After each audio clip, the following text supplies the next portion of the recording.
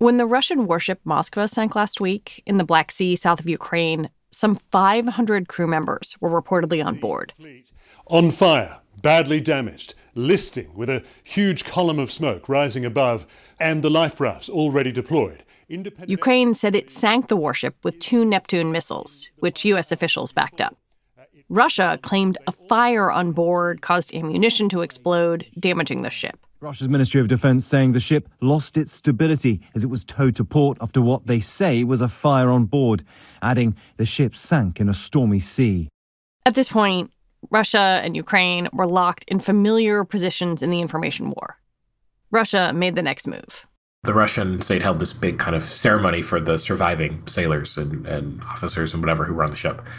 And there were, 200 or 300 or so people kind of in this big line. I think it was in Sevastopol. You could see them all lined up, like hundreds of soldiers lined up, all getting their medals and being recognized and whatever. That's Aric Toler. He directs research and training for Bellingcat, the group that specializes in open source and social media investigations. You can think of him as a professional internet sleuth, but for journalism. So a lot of questions people had about this, especially considering Russia has not been the most truthful when it comes to this sort of thing, is, are these actually sailors? Are they just random people they grabbed off the street and, put in a uniform and, maybe all 500 crew members are dead and these are just, random actors they grab or random young men they grab to put on sailor uniforms and held the ceremony. That question, whether these were actual sailors who survived and how many, matters. It affects how the Russian public views the war. It affects Russian parents, some of whom have come forward after the sinking of the Moskva, demanding answers. That's where Aric comes in. He used facial recognition software to identify the men in the video through images in Russian social media. And it pops up either the account of the sailor or of most often their wife or girlfriend. And for the most part, they looked like they were legit. They were actually sailors from Sevastopol. I don't know if they were stationed to be on this ship. I don't have a lot of selfies taken on the missile cruiser, but I could tell these guys were clearly, most of the guys I searched, maybe, a half dozen or so, were clearly sailors, and they were from the same town where this ship was operating out of. Aric is the first to admit that, on its own, this morsel of information isn't going to change the course of the war. But it's a tiny, momentary clearing in the fog of an often obscured picture. And facial recognition, whether it's used by researchers like Aric, regular citizens, or the Ukrainian government, is changing the way this war is fought.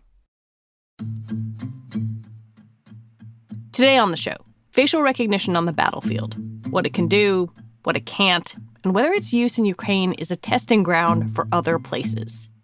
I'm Lizzie O'Leary, and you're listening to What Next TBD, a show about technology, power, and how the future will be determined. Stick around.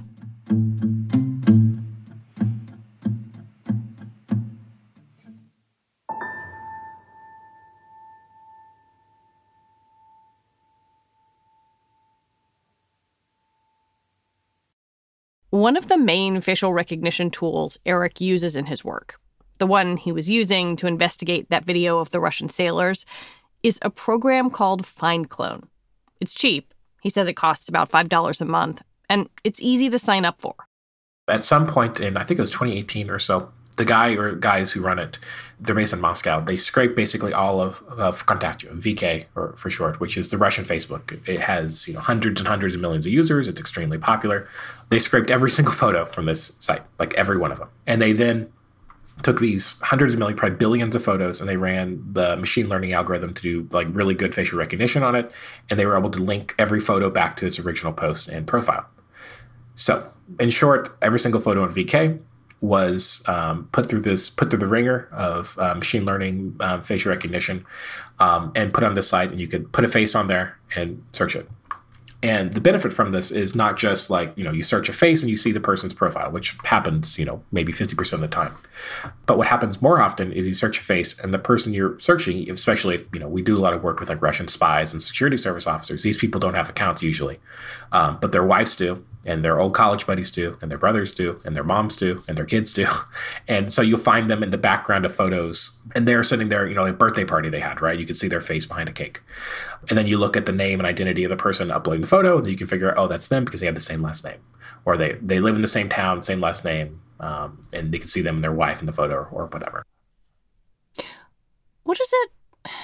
I don't know. What's it like to be using these kind of tools? Like, is it exciting, scary? I'm sort of curious what internal response it provokes in you. Eventually kind of desensitized to it because you're using it so much, right? But the first time you use it, like, it feels like, it's like your mind's blown kind of, because you're like, how is this possible? How can this be so easy, right? Because you just plug it in a face and there you go. There's the profile. There's their family. We have some spy that we've been, researching for months and months, and we have a passport photo of them, put a passport photo of them, and all of a sudden the whole world is opened up. It's also very creepy because you're doing these searches and you're pulling up all these kind of innocent bystanders, right? You're finding their family, people who have no idea or maybe have limited understanding about who these people are that we're investigating. You feel like you're kind of, getting a view into your life that you probably shouldn't be able to. But because of this tech, it's possible. But it's not just the tech. It's also possible because of the specific environment Aric is operating in. The Russian internet, especially when it comes to data and privacy, is worlds away from the American one. You have constant data leaks coming out of Russia, like massive leaks, like not just like, some consumer data leaked from some website where you signed up to. It's like the entire government registry of cars registered in Moscow for 3 years was leaked, right? So if you own a car in Moscow, then your passport number, your date of birth, your address, your phone number is public and online. Russia's kind of a wild east, I guess you could say, of data privacy and data legislation, because there basically is none.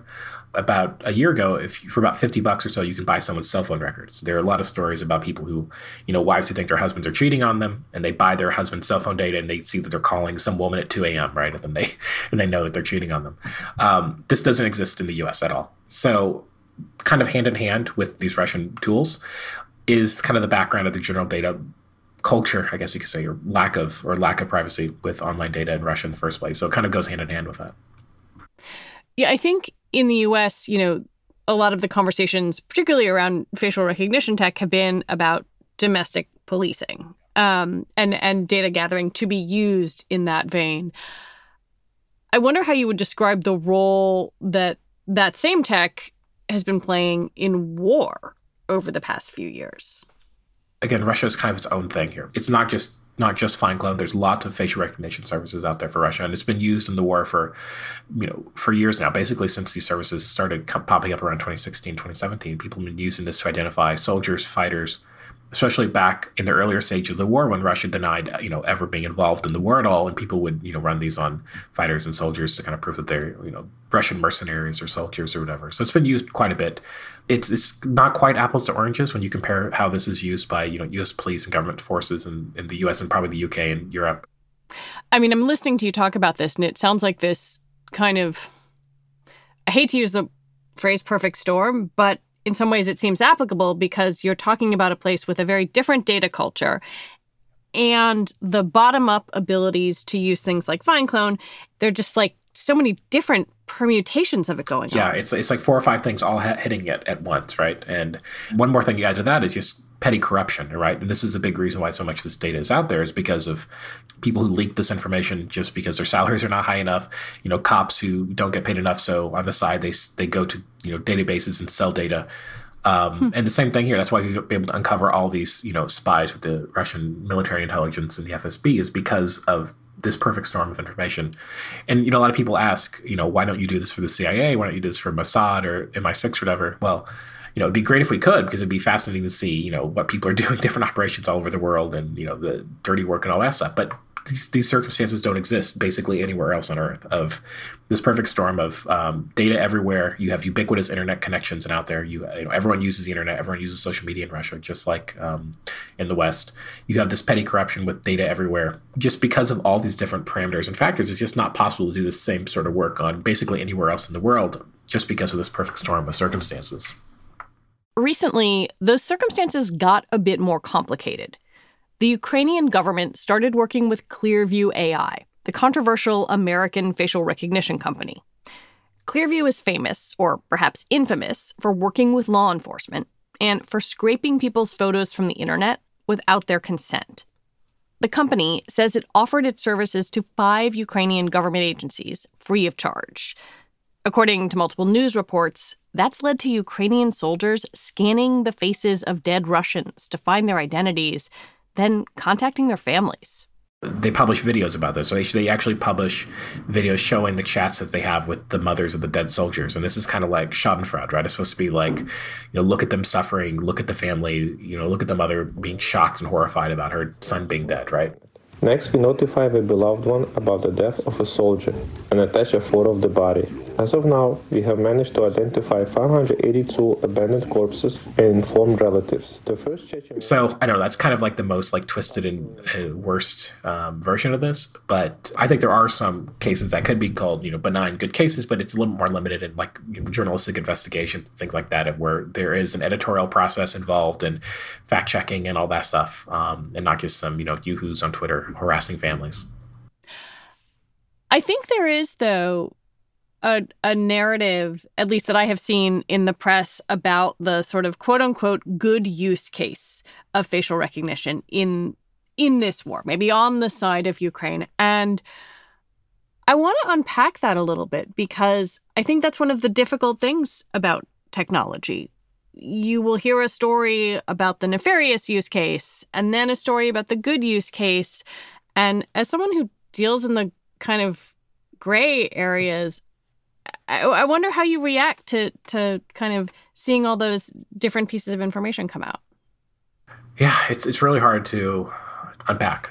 So maybe the more nefarious and dubious stuff is Ukrainian soldiers contacting the families of dead soldiers in order to maybe harass them and mock them or whatever, right?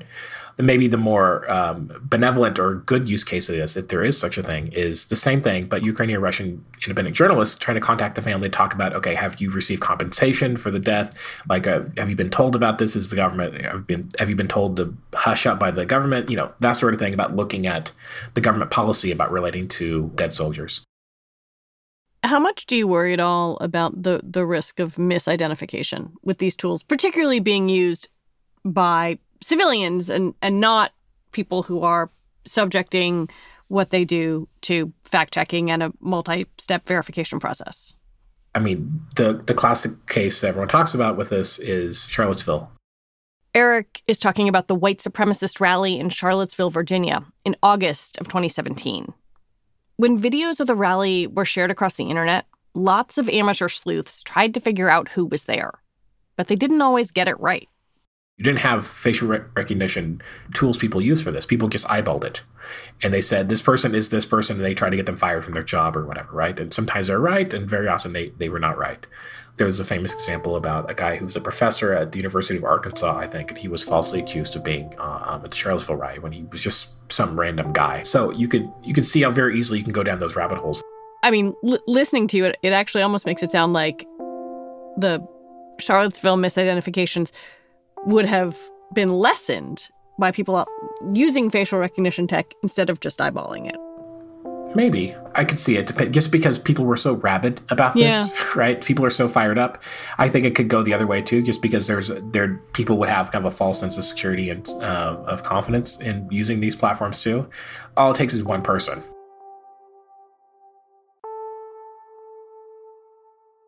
When we come back, what happens if Americans can get a cheap facial recognition tool, too?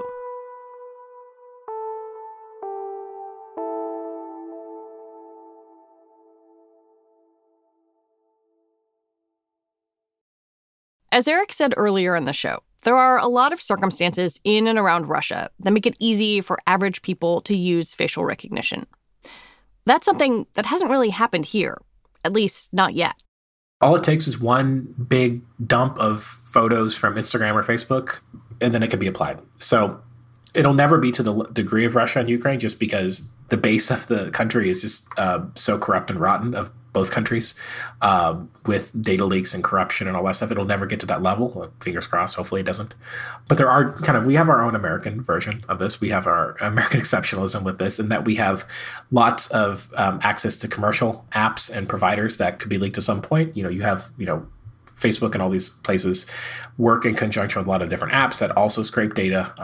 There's a million examples of people buying commercial data. This is legal. It shouldn't be, but it's legal. You can buy people's geolocation data from different apps that track it. Most famously, maybe infamously, there's an example of someone was able to buy the geolocation data that came from Grindr, and they used it to out a priest. I think it was a Catholic priest. Priest. Yeah, to out him. So I don't know if we're going to have something exactly like this on the facial recognition side. But if we ever do get to that singularity of data of being available to everyone, it'll probably be through something like that, of some kind of leak or sell of data through commercial apps somehow related to your face. Like maybe it's that face app thing that was around a while ago gets hacked or sold, or maybe there's a big data dump from Facebook or LinkedIn or something. If this happened for Facebook, I think the world would burn down with how people would use it. How do you think about how race fits into this picture? Because obviously there's been work by, Timnit Gebru, Joy Buolamwini, and others that shows that facial recognition works less well on darker skin tones. And that's something that I think about a lot if we're thinking about, say, an American application in a more diverse country. Yeah, that's definitely an issue, because these things are tested most often on white people, right? And this is something I run into a lot when I run FindClone on people who are not ethnically Russian or white. Like, for example, Russia is a very diverse country with, hundreds of races and ethnicities and religions and all that stuff. And sometimes I run facial recognition for people who are from the Far East. So like Buryats, for example, this is an ethnic group that's near Mongolia. So I run facial recognition on them, and the results are much worse than if I were to run on an ethnically Russian person. If I run a facial recognition of a black person on FindClone, it'll bring up Barack Obama and NBA players, right? But that's mostly because it doesn't have a ton of there's not a lot of black people in Russia, right? That's what the AI was trained on. Exactly. So the data is just not as good. I'm struck by the tension between two things you said. Just number one is the sort of like, it's going to happen. These tools are going to be more widespread around the world. And if it happened with Facebook, the world would burn down. It already exists behind closed doors, right? Google, Facebook, Amazon, Microsoft, all these places already have extremely powerful facial recognition that works. If you go to Google Photos, it has built-in facial recognition that's extremely powerful. Like but it's within your own data set. It's a closed data set, right? If I have, 5,000 photos of me and my family and my friends, it'll say, okay, here's you, here's your buddy, here's your son, here's your wife. It can pick them out. It's kind of like a dam, right? What could burst through the dam is if this stuff is made commercially available. All it takes is one person on GitHub plus a data leak. And once that happens, it's fair game. Aric Toler, thank you very much. Sure. Thanks for having me.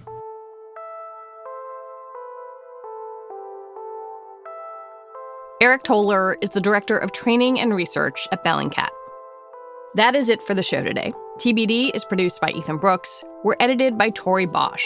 Joanne Levine is the executive producer for What Next. Alicia Montgomery is the executive producer for Slate Podcasts. TBD is part of the larger What Next family, and it's also part of Future Tense, a partnership with Slate, Arizona State University, and New America. I want to take a moment and recommend that you listen to Tuesday's episode. It's a conversation with a caseworker who quit his job after having to investigate families of trans kids in Texas. We will be back next week with more episodes. I'm Lizzie O'Leary. Thanks for listening.